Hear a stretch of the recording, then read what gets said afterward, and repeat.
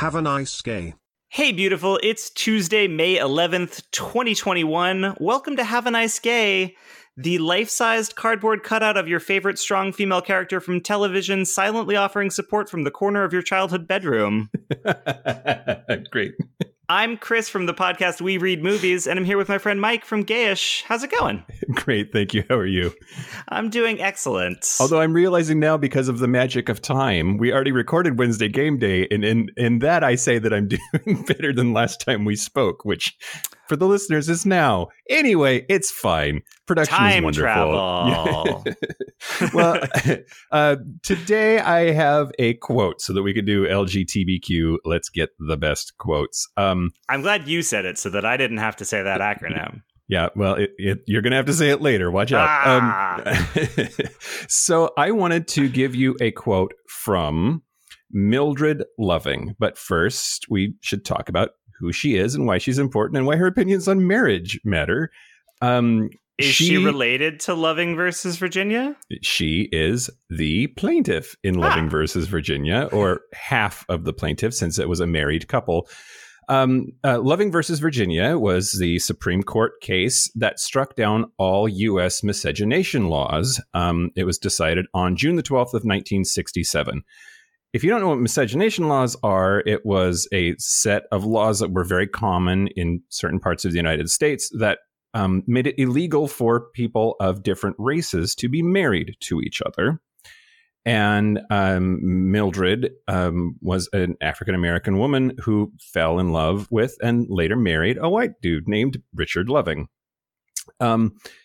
He ended up passing away in a car accident in 1975, but she lived until rather recently, actually. She didn't pass away until 2008. Which was well into the gay marriage debate that we were having in this country. And looking at, her marriage, just by the very nature of who was getting married, was illegal back in the day. So it seemed relevant to ask her what she thinks the impact of her court case was, and to weigh in on whether gay people whose marriages were also similarly illegal,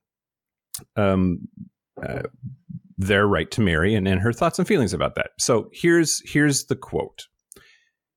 I'm proud that Richard's and my name is on a court case that can help reinforce the love, the commitment, the fairness, and the family that so many people, black or white, young or old, gay or straight, seek in life. I support the freedom to marry for all. That's what Loving, capital L Loving, and Loving are all about. And that was on June 12th, 2007, just shortly before she passed away. That's incredibly sweet. And it's always funny when you hear about Loving v. Virginia to remember like how perfect how perfect their last name is. Yeah. That it's like on this incredibly important case about love. Yeah. It's one of those weird aptonyms. Yeah, absolutely. And I also think it's interesting, that was decided in 1967. People like to think that racism is like something that was over a long time ago, or that we didn't have these kinds of segregation laws in this country. It was 1967. That was not that long ago. And we need to remember that, I think. Yeah, I mean, I think Liberty University still has a rule on their books that people of different races can't date without a parent's consent. Great. If that rule has since been rescinded, Liberty University, please don't sue us. Well, that's it for LGTBQ on Have a Nice Gay. It only took me 5 times. Join us tomorrow for Wednesday Game Day. We are Have a Nice Gay Pod on all social media, and our website is haveanicegay.com.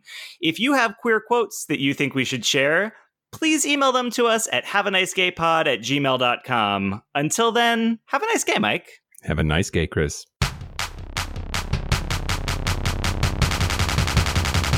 Have a nice gay.